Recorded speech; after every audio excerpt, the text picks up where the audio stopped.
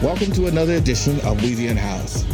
This episode explores damage Nury Martinez has wrought on the unhoused in her area. My husband, because he is Mexican descent, they also look at his face and stuff because he has tattoos. They have accused him of being gang affiliated. They have quite literally put my husband in handcuffs and was accusing him of beating me, which was not true. Speaking with people that were affected by the Sepulveda Basin, as well as in other areas in Chatsworth, we're going to really get down into the nitty-gritty of what these policies of balance and compassion, or the law and order stance that Nury Martinez espouses. A recent article from the Los Angeles Times by the writer Emily Alpert Reyes highlights Nury's stance. Her platform is Families First. What does that platform mean? Well, from what I gathered from my investigation, is the first glance of her, she's in this white or pastel gray outfit, and it shows that she's some kind of holy martyr standing in front of a helm, willing to go 8 to 7, contesting against the treatment of the unhoused. Her duplicitous style is that she consoles herself as she is compassionate. She shows pictures of a unhoused person being rescued when there's fires and floods, but she's also a balance of law and order. Have we heard that term before? I believe we have. In Steve Lopez's article, police officer Gracie was stating that too. She believes in law and order. That means criminalizing, ticketing, and citing unhoused people, as well as putting them in jail if they fall afoul of civil laws. She uses the explanation that she is trying to make these kids safe from unhoused criminals. Who is a criminal? There is a very good question. Unhoused people trying to survive. Her platform, her secret platform, is to criminalize them. They have to walk the sidewalks. They have to be accessible, and their attention needs to be down. To date, Martin versus Boise has stated that it is cruel and unusual punishment to criminalize unhoused people.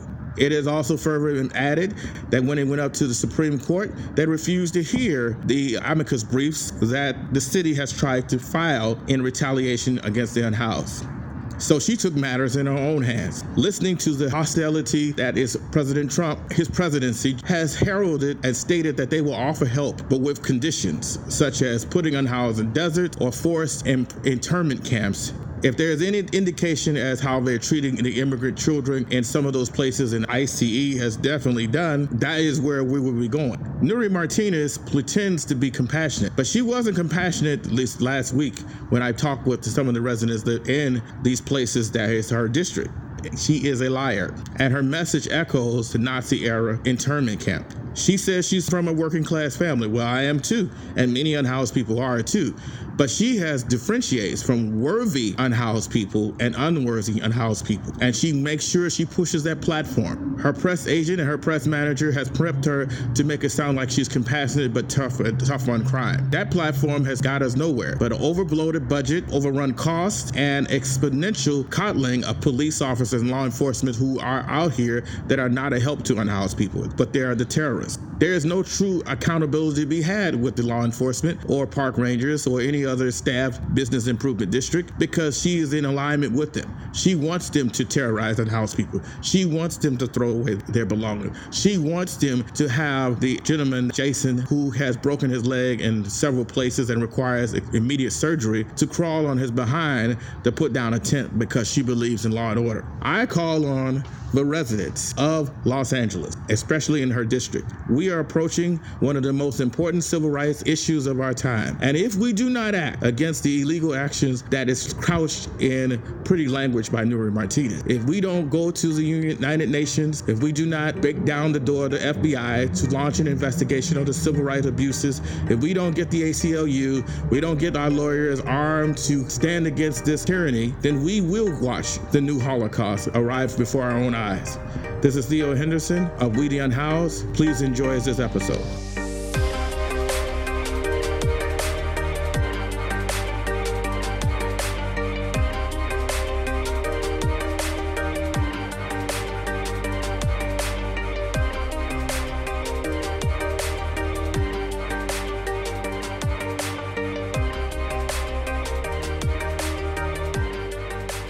Unhoused news.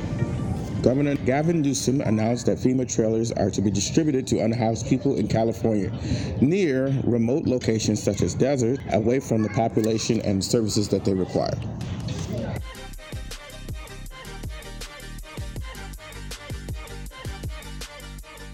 Missing. Unhoused family last seen in California. If you know of their whereabouts, please contact the family at area code 813-696-8229. Calcifer is 5 years old and Aluna is 4 years old. And their mother, Niasy, Niasy Dunbar, was last seen by a man called Josh, who she befriended, who convinced her to leave her loving family.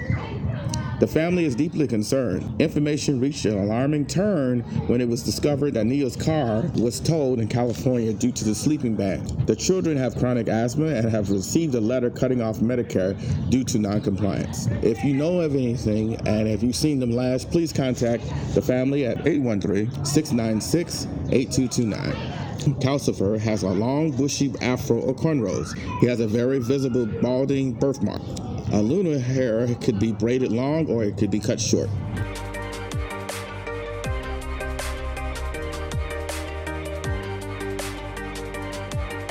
In other news, Mitch O'Farrell, council member of Echo Park, ordered a week ban of unhoused people in Echo Park. Several lies were told to escape responsibility of the action. An investigative reporter found that there was a letter sent stating and spoken about that they were attempting to remove unhoused people permanently. Activists came to the defense of the unhoused. After foisting blame on Nike, a letter was also found, dated January 14, 2020, stated that Park Pictures hereby would like to confirm that this group of unhoused residents and their presence will in no way impact our filming activities, as we are located in a completely different location of the park.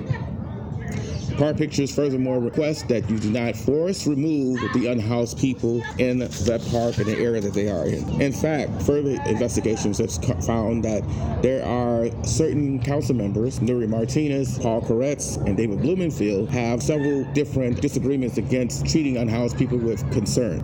Unhoused News has found that in some of the records that council member is quoting as saying, "I don't know that we're as concerned about the outreach element.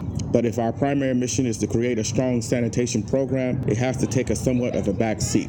After getting rid of CARE on Tuesday, they will be responding, dismantling, or continuing to support CARE. It's these thought processes which have emboldened police, business improvement, and district security against unhoused people.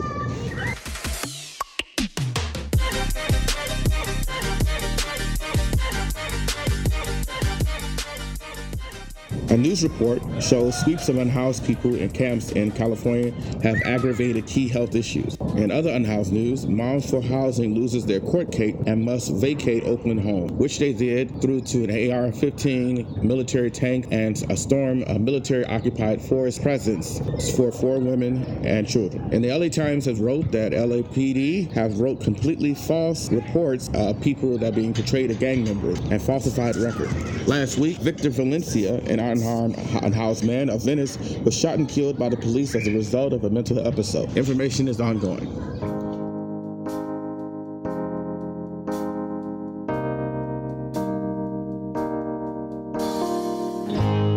Right now I'm in North Hollywood interviewing Arlene, who is in a baseball field park, and she's going to tell us a little bit about her story. So let's welcome Arlene. Welcome.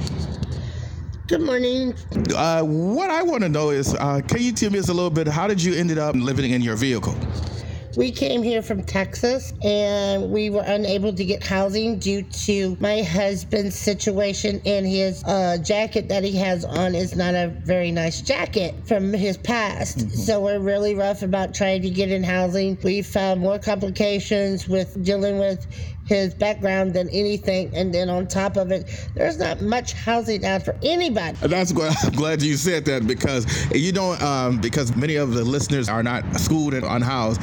I don't have housing and I don't have a jacket, and so it's hard for everybody, and that's even one more obstacle for unhoused people. I'm glad you said that. So it is very difficult. So how long have you been out here? Almost 3 years. Oh, wow. When you first came, what part of Texas were you from? Because I was out in Houston for a little bit. What was? Unfortunately, we were also in Houston, Texas. That's where my husband's from. Oh, okay. So unfortunately, so you got out here. When you came out here, did you find it easier to get services here than Texas, or what? No, it was really rough for me because I have health issues with my immune system that is very hard and complicated to get linked up to that kind of care.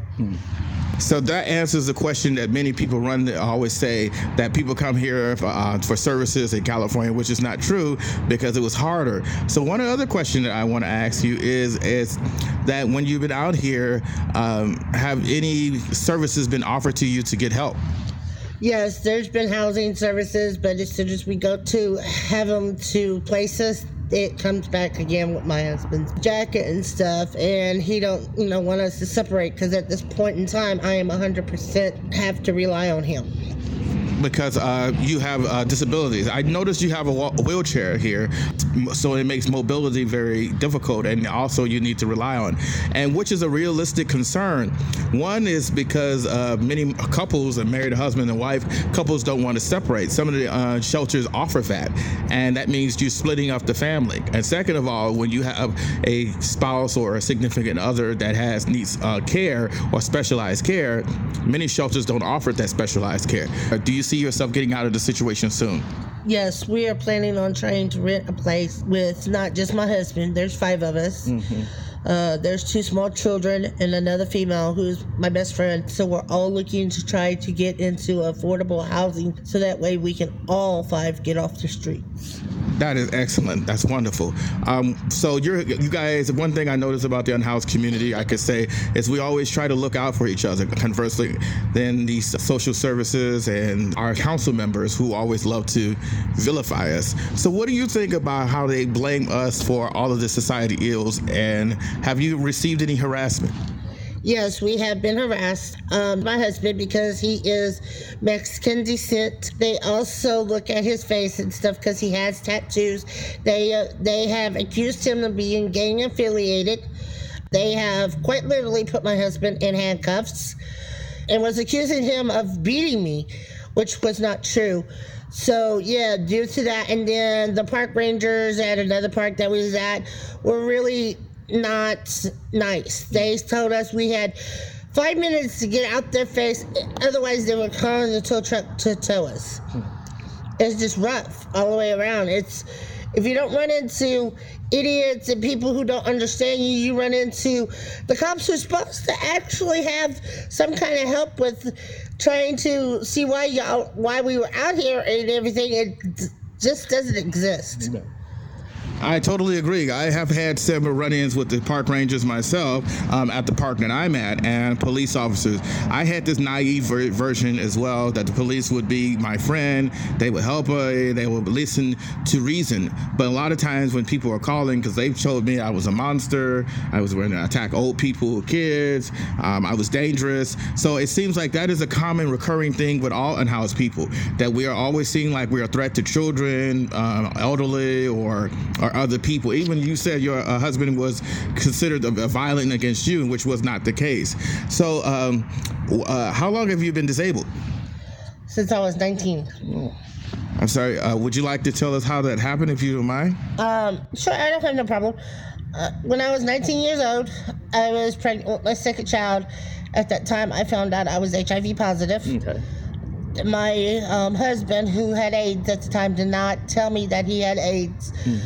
The state that I was diagnosed in is considered murder, which is in Louisiana. Right. And he could have went to prison for the rest of his whole entire life. He has since passed away. He had succumbed to the illnesses and stuff that come along with AIDS. My husband knows, my best friend knows. They both take turns during the day taking care of me. Since before we got here, right during Hurricane Harvey, my back ended up with a pinched nerve. So that's what first put me in a wheelchair, and then my ankles started swelling so bad that I couldn't even walk. And now my legs don't want to work like everybody else's legs. And it's kind of hard because I'm a go-getter. I go and I do when I can, and it's just hard. It's put a lot of limits on me, so I'm like really, in a place to where the care is necessary. I agree, and thank you for telling the time to giving us your story. It's a very powerful and touching thing that many people don't know. I also want to ask, do you have any children? Yes, I do. I have 7 lovely, beautiful children, and I have 6 gorgeous grandbabies. That's wonderful. Now, I wanted to ask you, because there are always people, ignorant people, that always says, like Gustav told me, because I have disabilities myself, but it's not as obvious, is why don't you just find a job?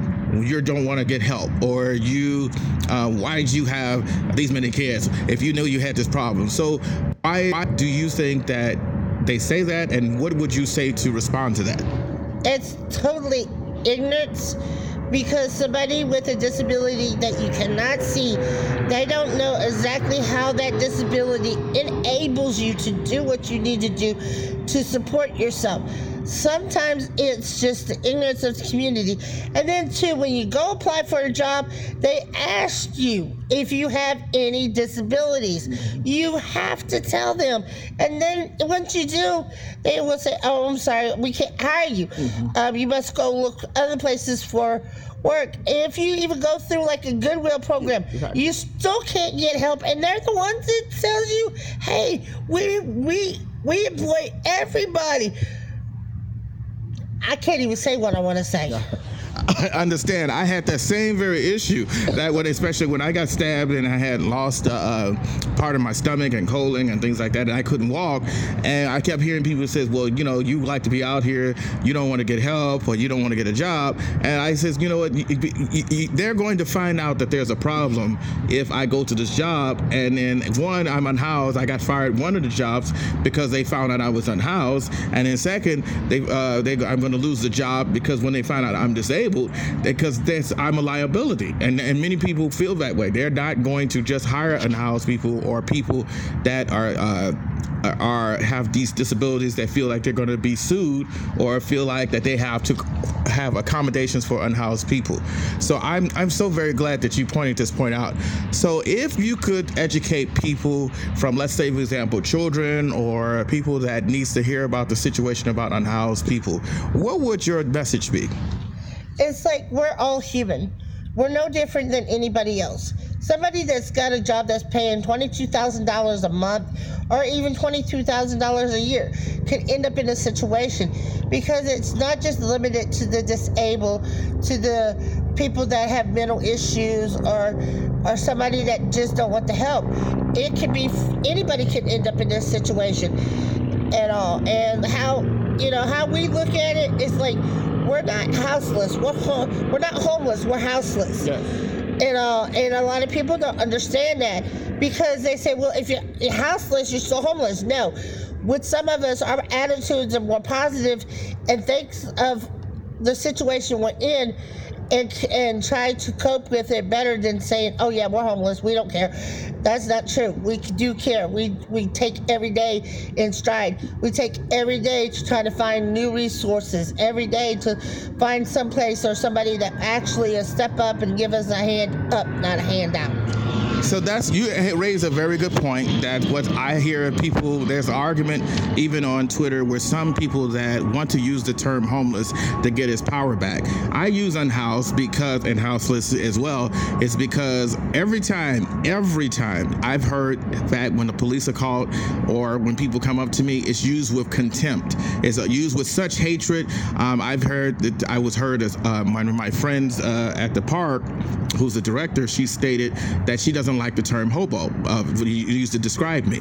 And I was very touched that she said that, because it really shows me that she sees me as a human being. And that's the thing that I want other people to understand. When you use that term homeless, it's because you're trying to objectify, or you're trying to detach the humanity to us. I am unhoused. I still have my dignity. I still have my intelligence. I still have my kindness. I'm still the same person I was when I was head of house. And I wanted to be treated as a human being, not as a transient, a vagrant, a hobo, or a number. That's exactly it. So I wanted to say that if you have given me a very good good interview, can I come back and follow up with you? Sure, anytime. We're usually here. If we're not here, you will notice that we have shades set up because I do have 2 small children that come out during the day and spend the day with me. The blankets are up to keep the sun away from the babies. Yeah, exactly. So if we're not here, the blankets are gone. And of course my chair's gone because I'm using it. But most of the time we are here, at least I am. Thank you very much. I wanted to say maybe one day I'll have come by again and see if they're because we have lawyers and things like that. If they can see if they can help you guys to see if you can get any housing or anything else. We're trying to create a network of unhoused people to help us as well. So sometimes the social services are not adequate or just indifferent, as well as the city council member, Derek Martinez, Mitch O'Farrell, and Blumenfield. These are the people that are the terrorists to unhoused people. Again, this is Theo Henderson from We the Unhoused, and I thank you for your time and thank you for your kindness for giving me a chance to hear your story.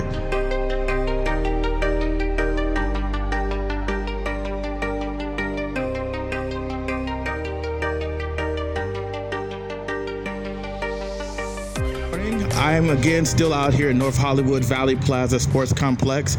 I'm interviewed Marlene, and I'm interviewing now her husband, Raymond Ligas, and we're going to hear his part of his incredible journey. So let's just start off with some basic softball questions. So how long have you been unhoused?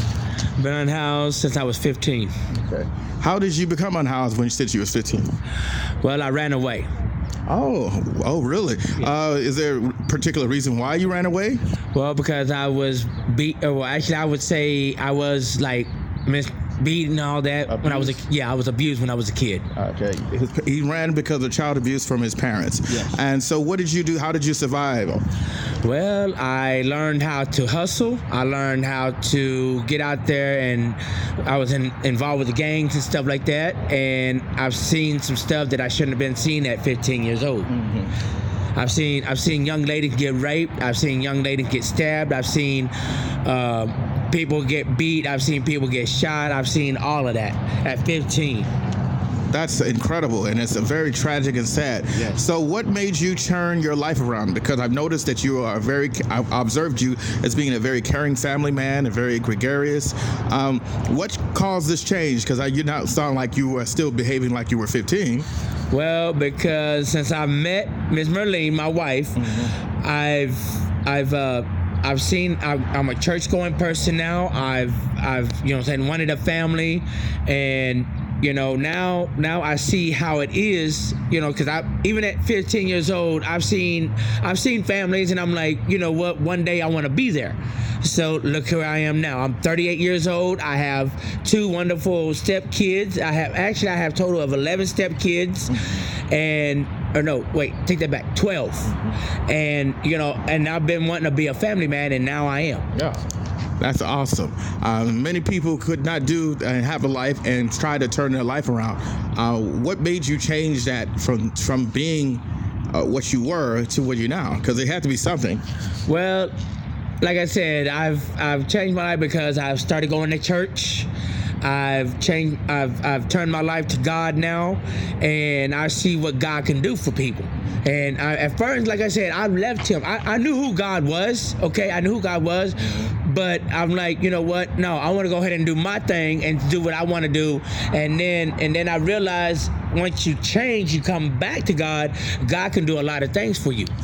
Very well said. Now, I want to talk to you a little bit more on the secular part. Like, for example, how were you treated out here?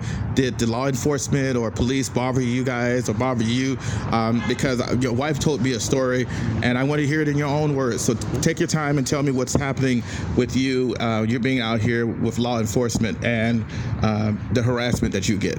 Okay, well, before, they started harassing me at the other park that we was at. What park was that?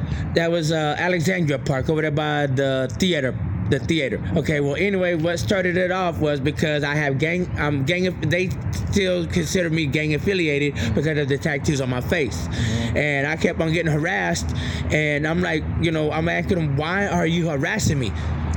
I want to point out something too. Los Angeles Times just found an article that the LA cops have been responsible for falsifying and lying a lot about people that were gang affiliated. This is one of the casualties of that. So you hear from his own words. Yes, and because, like I said, and then when we left that park, then they followed us over here, and they were harassing me still over here. So my wife, what my wife did, she stood up to him and said, "What? Why are you harassing my husband? It's because he's Mexican and considered gang affiliated?" And they like, no, he's not. Bull crap. You know what I'm saying? They keep on harassing me for it, and then finally, when my wife brought it up to their attention, then they stopped. Excellent. It's always great to have someone to advocate and stand up for you when you cannot. And this is one of the benefits of being unhoused. We are a close-knit community, and we look out for each other, even though our society and our community members should be doing that instead of trying to incarcerate, or the police lie on people to try to get them in jail. Yeah. So have you had any challenges from active gang members that think that you are a gang member and you're not? Yes, I have. There's one time, like before, like when me and my wife sits out here, they won't approach me. But when my wife is not sitting out here, I've had like a couple of them come up to me like, where are you from? What do you claim? And all this. And I tell them, no, I don't claim nothing. I ride by myself. I don't, and then they ask me, do you want to fight? And I tell them, no, I don't want to fight. I'm good. And then they'll walk on. So that's another reality that you have to, as being unhoused, that you guys live in your vehicles, that you deal with police harassment, that you deal with harassment with active gang members, and then you have to, how do you guys restore your energy and be able to keep a positive outlook? Well, we just, we think about, what we need to do. We think about our families, and what positive, I don't. When I see when I see gang members, I just like, okay, that's them. I'll stay away from them, and that's it. One of the things I wanted to do is, now we talked about the police harassment, we talked about active gang members, and we talked about life living and from it. What would you wish people to know about unhoused people like us? Because I'm unhoused too. I live in the park, and I have different things I want to say, but what do you want to say that people that says that unhoused people are criminals, violent, a danger to kids, that just they pull out property values, or if your neighbors are yelling and screaming at you or doing vigilante things, what would you say to them? What is your message for them? My message is, well, keep your head up, pray to God every day, go to church if you can, and and just leave your head, leave it into God's hands. Okay. Now the second thing is, what would your message to the people that are bothering unhoused people that are just minding their business and trying to survive? What would your message would be? Well, just stay away from the people that harassing you. Stay away from the people. Try to stay away from the people that is negative. You know what I'm saying? That's negative. You just always think positive. But what if it's difficult if you are lodging in the park and these people are coming to you? So what message would you get people that are harassing people? Like, for example, what would that message, if I was harassing you, what would you have to tell them to stop bothering people that are bothering you or your wife? Well, I would tell them, hey, look, man, I don't want nothing to do with you. If you're thinking negative, stay away from my family, because you're always thinking negative, and, there's always a positive thing in there. You know what I'm saying? If you don't think positive, you're always thinking negative, then, it's that's on you. You know what I'm saying? So just stay away. Just exactly. So Nuri Martinez runs this area, and she's been targeting and throwing out unhoused people with the lie that she cares and not offering any services to help them to get on their feet. There's disabled people that she's displaced. There's a 60-year-old man that no one offered him a housing voucher. No one offered him a motel voucher. They just threw him like he was unwanted trash. And then they have used the same police that lies about gang affiliation organization and has been closely connected with the business owners and the Los Angeles Sanitation Department to continue their harassment campaign in retaliation through the Martin versus Boise thing. They are still targeting them. So what is your message to her? Because she obviously has the power to try to get you to put you into a concentration camp or put you in jail. What would you say to her to stop that? Well, I would tell her, hey, look, we're trying everything that we can. We need just for her to take care of us. She needs to do what she says she's gonna do. Mm-hmm. If she don't do what she says she's gonna do, then somebody needs to step into her place and do what they, and do that. Yeah. But if she don't do it, then she needs to be kicked out. I agree. Well said.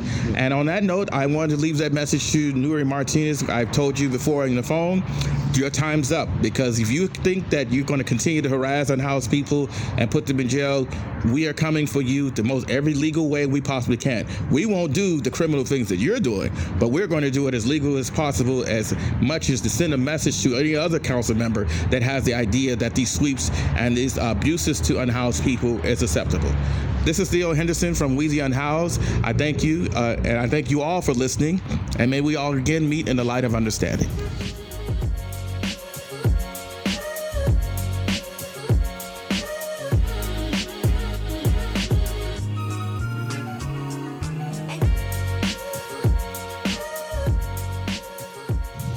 Welcome to another episode of We the Unhoused.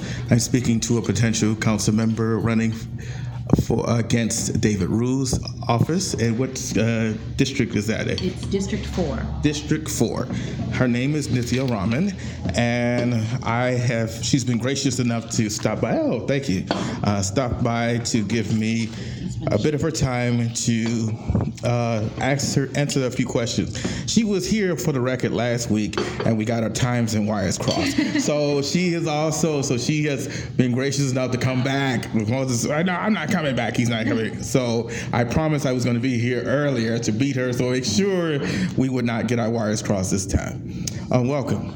Thank you so much for having me. Oh. So I will just start you off with some softball questions. Give a little brief explanation on the office you're running for and why you should run. So I'm running for City Council in District 4. It's a district that goes all the way from Silver Lake to Sherman Oaks. It's enormous, and it covers a huge part of the city. Our district has had a pretty big increase in homelessness since the incumbent has been in office. Actually, last year our homeless population went up by 53%, which was the highest increase in the entire city. And I'm running for this seat in large part because I started and helped run a homeless coalition in my neighborhood called SELA, which serves residents who are experiencing homelessness in an area of the city that stretches from Los Feliz all the way down to Cypress Park. We visit a lot of encampments near the river. And we started out as a group of house neighbors, who saw an increasing number of people experiencing homelessness, living on the streets in our own neighborhoods. And we wanted to do something to help. And so we started by talking to people. We would meet up and walk around from encampment to encampment. We used to bring bottles of water and breakfast bars and hard-boiled eggs or anything we had, and just say hello, introduce ourselves, and get to know people in our neighborhood who were experiencing homelessness. And what we learned when we started doing this work was that in our neighborhood, which unlike places like Skid Row or Hollywood, once people were experiencing homelessness, it was almost impossible to find the resources you needed to start your journey off of the street. There was no case managers that you could walk into. There was no shelter beds you could walk into. There was not even a bathroom you were welcome to use. There was not a shower. There was not anything that you would need, not just to start your journey off the street, but to live your life with any kind of dignity. And so we found that very upsetting, and we advocated for a drop-in center to be located in our neighborhood. We went to the city and county and asked to meet with city council members to advocate for this. And we put together a report with a bunch of locations showing where a drop-in center could be located in the neighborhood. and they basically ignored us. And so finally we did it ourselves. We raised money through applying for grants and holding fundraisers. We partnered with a local church that lent us their space. And we have a 1-day-a-week access center, which has now grown, where we had showers, where we had a case manager coming in regularly, where we had hot meal, we showed a movie, and we rented a van every week and drove around in a van and picked people up from their encampments, from their homes, took them to the church, and then dropped them off afterwards. And it was a great moment to be able to see that access center, even if it was just 1 day a week initially, come to life. And I started to think that if people who were in elected office felt the same level of urgency and focus on not just homelessness, but the broader housing crisis that is changing LA, that I did and that my fellow volunteers did in SELA, that we would have a very different response to homelessness in LA today. And that if more people spent time talking with people who are experiencing homelessness and shaping responses in accordance with their needs, that we would have a very different system ahead of us.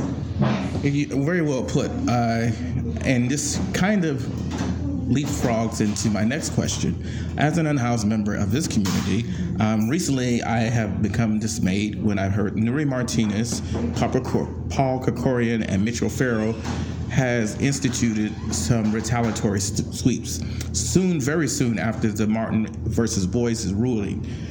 For the listeners in the audience, Martin versus Boise was a Ninth Circuit Court ruling that made it unconstitutional for unhoused to be criminalized for sleeping out in the sidewalks or parks. They stated it was cruel and unusual punishment until there was adequate shelters and services that was needed for people to get back on their feet.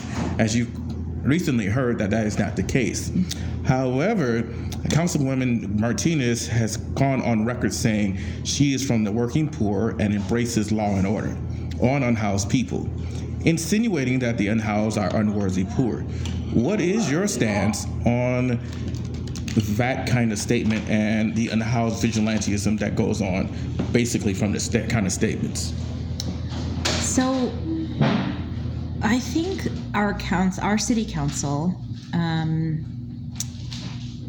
because of their failure to take action to provide the kinds of resources that people need, to provide adequate numbers of shelter beds and housing units, to create a system through which people can access the resources that they need.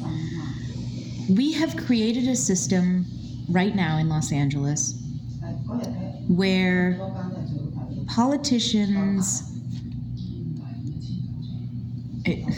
essentially we're pitting unhoused residents and housed residents against each other, and because of their inaction. And I know that if we work to put services in place to build housing or to make housing available, to make shelter beds available, that we can have a system where people who are experiencing vulnerability or experiencing homelessness can have support in a compassionate manner. And what has happened right now is that people are facing the negative impacts of the city's failure to provide those kinds of services. And I think we blame unhoused residents for something that we should really be blaming government officials for. I agree completely. One of the things I wanted to ask you about is that what I've noticed too is that this education of it, which is why I created this podcast, because I got tired of hearing the same argument from newspapers and politicians that unhoused people don't want to work, they are part of the problem, they're mentally ill, they're drug addict, and I am none of these things. And then, as you probably have listened to my podcast, you find that I am no exception. There's many unhoused people all over Los Angeles, I've gone all over, that has stories and issues that has nothing to do with that trotted out stereotype. So how do you think it would be better to educate the public? Because in order for us to win the housed residents in a way to be less hostile, we need an education program. For example, when the police officers go to schools, they always portray the image of officer friendly, they are giving Christmas toys, but I have not seen anyone invite unhoused people to educate the populace or the public on what the issues are and how to help us become and respect our dignity in the community. That's a really interesting idea, thinking about an education program around people who are experiencing homelessness. I think that would be a great way to break down barriers of fear that people have. One of the things we did in the Homeless Coalition that I started, SELA, was that we designed it so that it could absorb a lot of volunteers. And for many people, they would come in, and it would be the first time that they would be speaking to somebody who was experiencing homelessness. And once they were able to see that a person who is living on the street is also a human, and that they fall into homelessness through very human paths, and even if they are struggling with addiction or mental illness, that is the case for some people, for sure, that living on the street is the worst place to be managing addiction. It's the worst place to be managing mental illness. And so living on the street actually can sometimes exacerbate or worsen those things. And I feel like it was a really important moment for them to be able to speak to people and to build that understanding. So I think this is an incredibly important thing to do, to break down these barriers and to make sure that people understand not just that there are many people among our homeless neighbors who don't have mental illness and don't want to work and are just kind of at loose ends or don't have access to resources, but also to acknowledge that anyone, whatever situation they may be in, just to acknowledge their humanity and to realize that there is a way to respond to this situation that acknowledges their humanity as well. I certainly agree. And it's also, I want to point out, too, one of the things that I've noticed is missing and I've come across is the unhoused people that have families and children that go to school. Because of our politicians who state family first, or the worthy poor, or the worthy working poor, and the mantra that they are deserving of services, and then you have unhoused people and children that's in your midst, they are absorbing those messages as well. I want to take a step back. Like 4 years ago, I was stabbed out of the park over here, and I was in ICU for a couple of months, and I had, at one point, they were going to release me, but my wounds were so great. They had me try to go out into the elements to clean my own wounds twice a day. And yes, this is a reality that unhoused people have, because there is no necessary adequate service unless, fortunately, I'm educated enough to advocate in a way to make sure that wasn't going to happen. But there is a lot of unhoused people that I've interviewed, like the gentleman that had his leg broken in 4 places.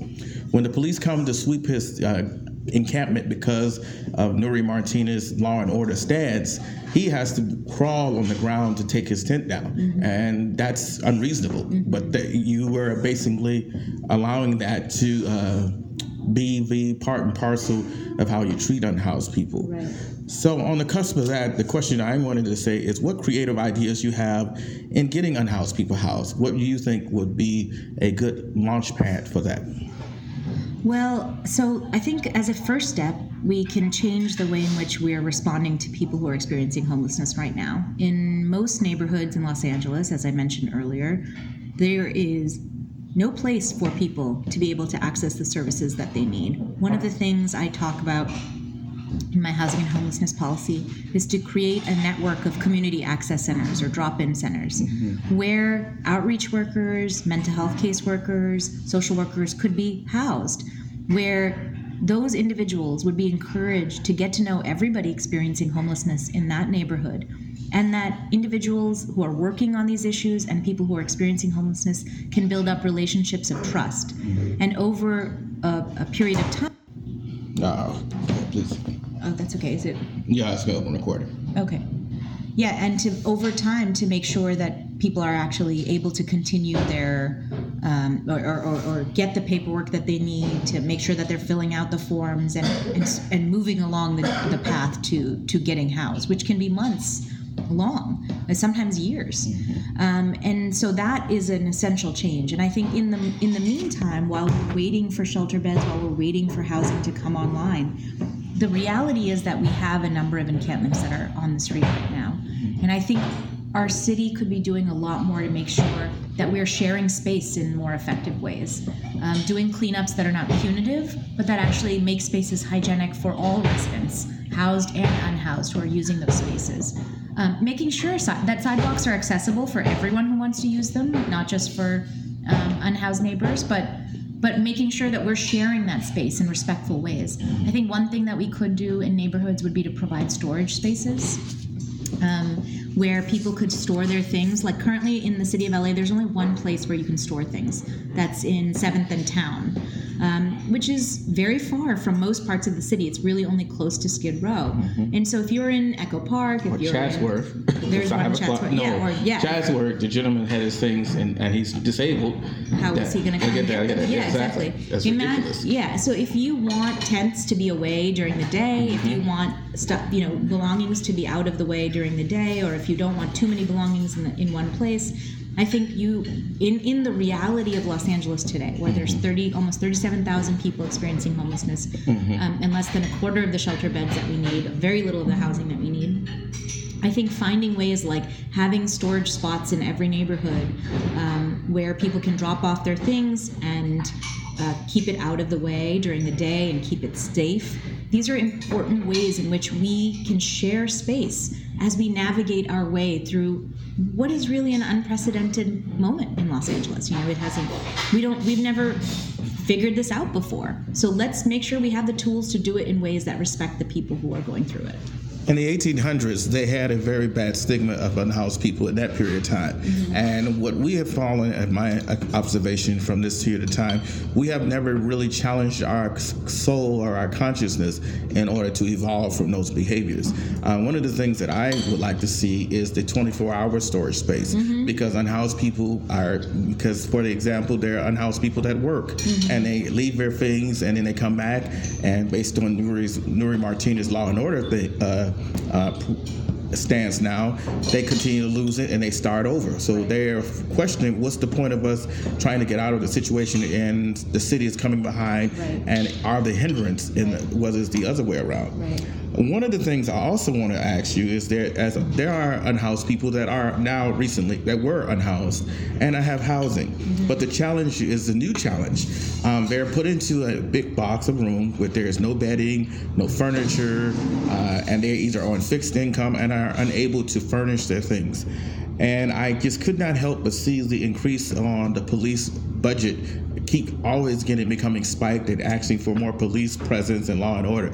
Don't you think it would be more feasible to cut some of that money and put in a program that would have, when unhoused people are housed, to help them get on their feet with the necessary amenities like all of us? Because they can't lug all of this stuff out and obviously in the sidewalk, so how will they get these things? What is your thoughts on that? Yeah, I think we could definitely be creatively thinking about how people can furnish homes once they do get them. There are some groups that have created some interesting programs. PATH had a Welcome Home program where groups of residents in the neighborhood could actually get together, house residents, and welcome someone who was moving into their home with sheets and paper towels and all of that stuff, and they could put together a wish list. I do think that we could increase our budgets for it, and we could do a better job of making spaces in these programs for volunteers, for companies, for all of these people who are part of LA to actually also get involved in it, for sure.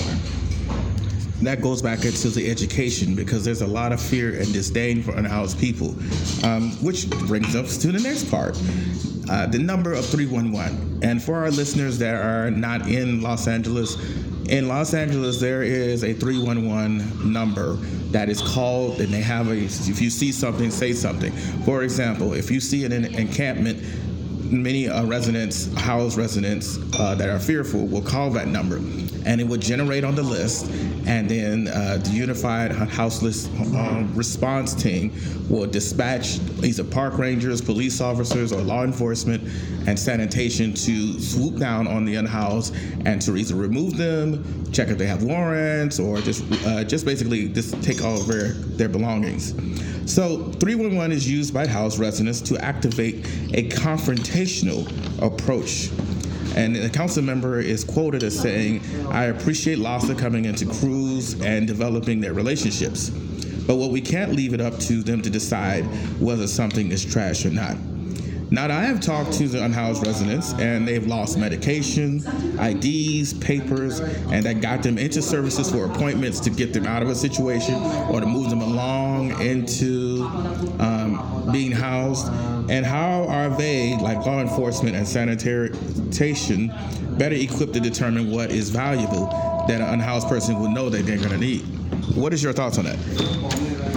I do think that the CARE program was a step in the right direction in Los Angeles, moving away from a sanitation and LAPD-led model of cleanups and moving towards an outreach worker-led version of cleanups, which would be scheduled in advance.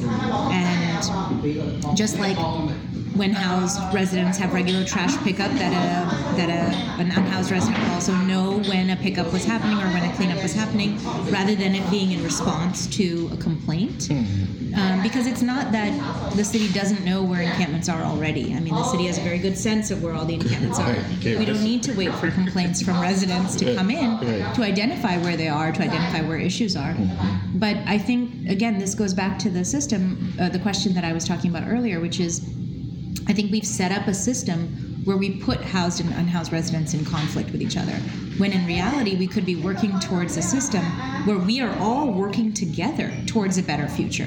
I don't think anybody would dispute that ensuring that people who are experiencing homelessness are able to get into housing is the shared outcome that we all have. And I think that because the city hasn't handled issues around cleanliness, hasn't handled issues around sidewalk management very well, we have now been put into conflict with each other.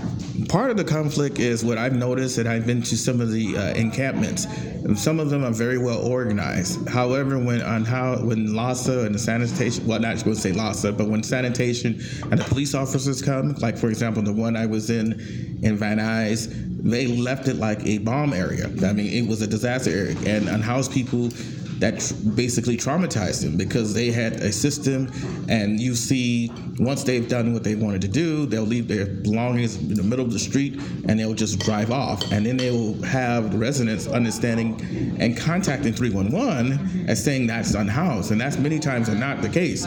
No unhoused person walks around with a big refrigerator and puts it out because they have no place to put them, or they'll see big cabinets and things. Unhoused people don't have a house, so we're not going to be having this stuff. For the most part, in a large sense, like we're not the part of the issue. I think there's been a lot more illegal dumping in Los Angeles because the city hasn't cleaned up around encampments as well as they need to be. Then businesses take advantage of that mess and then illegally dump in those areas, and because they can get away with it and use it to blame unhoused people. Yes, exactly. That's the point. And again, this is the situation where we're pitted against each other, and we don't need to be. I think everyone shares the same outcomes ultimately, and I think if we are able to reshape the system so that it's actually designed to help people as quickly as possible, then we wouldn't have the situation that we have today. Well, and Council Member Paul Koretz has a different explanation. He says, "I don't know if we're concerned about the outreach element." This is his words, "but if our primary mission is to create a strong sanitation program, it has to take a somewhat of a back seat. After getting rid of CARE only lasted 4 weeks. It is these thought processes that have emboldened police, business improvement district security against unhoused people.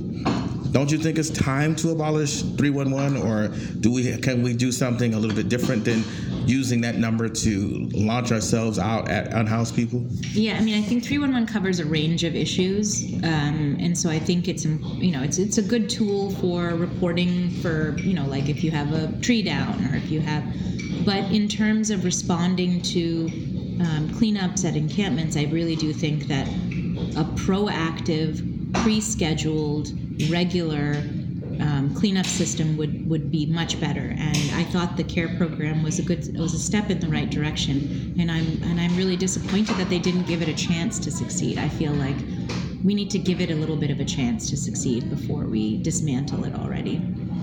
I totally agree, but unfortunately, Council Member President Nury Martinez has the law and order approach, and she did not want this to take place anyway. She was against it from the start.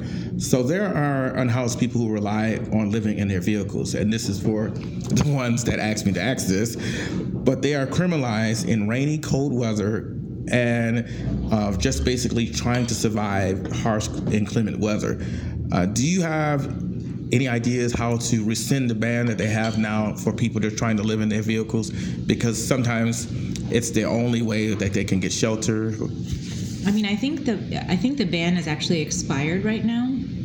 8502. Oh, really? They extended it. Okay. Yeah. I mean, I think yes, we absolutely need to think about rethinking the ban. We have an estimated 9,000 people sleeping in their cars in Los Angeles every night, and there are extremely few legal, safe parking spots for them to be able to sleep in. Sleeping in your car is often, can be the final step before you end up in a tent. If you lose your car, if you get a ticket, if you can't, if you can't make sure that you're making your car payments, I mean, whatever it is. So it's important, I think, if people are sleeping in their cars, that they're able to, get into a place where they're safe, and get into a place where they can access the services that they need to get back into housing. Safe Parking LA has set up a really good program, but they only have a couple of hundred spots in the city. It's not very expensive. There are parking lots that are owned and operated by the city that are all over the city. There are council members' offices that have parking lots where these kinds of programs could get set up. But I think in a situation where there are very few legal parking spaces where people can actually live, I think it's really important to make sure that we're not criminalizing people and giving them absolutely no other options for something that is a function of poverty. It is inhumane. I totally agree. One of the things that I have noticed too is that the 311 is usually used in that respect. And as far as unhoused people, do you think it would be a good idea to have a number where we could have a voice? Because I'm going to wrap this up. Many unhoused voters like myself are looking for politicians, because many times I've noticed the council members do not think of us as residents in the community, and secondly, they don't think of us as voters. And we can't communicate all the time when we have bad information or bad things happen to us by the council members, and we look into this. So what, as an unhoused member that's a voter, what can you help us? What platform would you do for us? Well, I think it's incredibly important to have the voices of people who are unhoused involved in policymaking to make sure that the systems being put together are actually addressing their needs. I do think that it would be great to have an option for people who are experiencing homelessness to call and get support to address their needs. 211 is supposed to be that to some extent, but it does not work very well. Mm-hmm. So I think it would be great. That's a really good idea. It's not something I had thought about. But I do think that having someone in an office, in a council office, who is a liaison for people experiencing homelessness would be also an incredibly positive step. One of the things that we have talked about in our platform is to change council offices. So right now, council offices are closed doors. They were just talking about installing bulletproof glass in them. They're spaces where people from the community are not welcomed. And I think there's a way to rethink what those spaces are. I was thinking about inviting social workers to co-locate in the office. about public interest lawyers who can help people who are facing eviction, so that you don't, if you're facing an eviction, that you don't fall into homelessness. Inviting them into the office and inviting them to have a desk there and work out of these offices, and holding office hours regularly. And so that when residents, any kind of resident experiencing vulnerability in the neighborhood, would feel like the council office is a resource that they can turn to, that it's a place where they know that they'll be welcomed and where their concerns will be heard. And I think this can be anybody, even if it's an older resident who just wants to have a cup of coffee and talk to a neighbor, they would be welcomed, housed or unhoused, And I think there is a way to rethink how we think about the space of a city council office, and make sure that it's the kind of space that welcomes and that empowers residents, instead of the way that it is now, where we're closed off from residents and district offices are hidden and things like that. So yeah, but I think a number would also be a great addition to that. That really works. I thank you for your time. I want to invite you again if you have the time. Congratulations on hopefully your election. Thank you. And I have got my fingers crossed. And this is Theo Henderson from Wheelie and House, and I was in the studios with Nithya Raman. And I thank you all for listening. May we again meet in the light of understanding.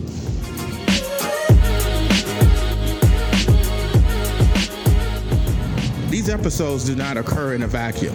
It takes a lot of hard work and a lot of support from our listeners, and I get a thrill when I hear people from reporters, fans, and other people who were just introduced to my podcast thank me and enjoy the stories and learn something from it. But this doesn't happen alone. I have had a lot of good support, and I want to extend some special thank yous. I want to begin with Jed Perriott, who works with me on Street Watch, and I also want to extend a thank you to our new editor, Carlos Nieto III. I also want to thank Zen and Mario, Craig Wong of CCD, Annie Shaw. I want to also, because they, during some inclement times being unhoused, they were kind enough, graciously enough, allowed me to get lodging when it was a very cold spell. I also want to thank some of the members of CCD, like Tito, Jasmine. If I forget your last name, please forgive me. And I also want to thank some of the community members that have helped supported me. Rocio Haran, Rosa Trinado, Donald Hamby, Fred Lee, Ricardo Huerto. I also want to thank some of the parents that has been in my corner, like Irina Vega, Stephanie Wong. And if you like these episodes and you want them to continue to be sent out to you, please like and subscribe my page on SoundCloud. And if you would like to donate in order for things to expand and get much better, you can go to my PayPal, which is Theodore Henderson PayPal. I will send the link. If you go on SoundCloud, it will be posted on there as well. Thank you again.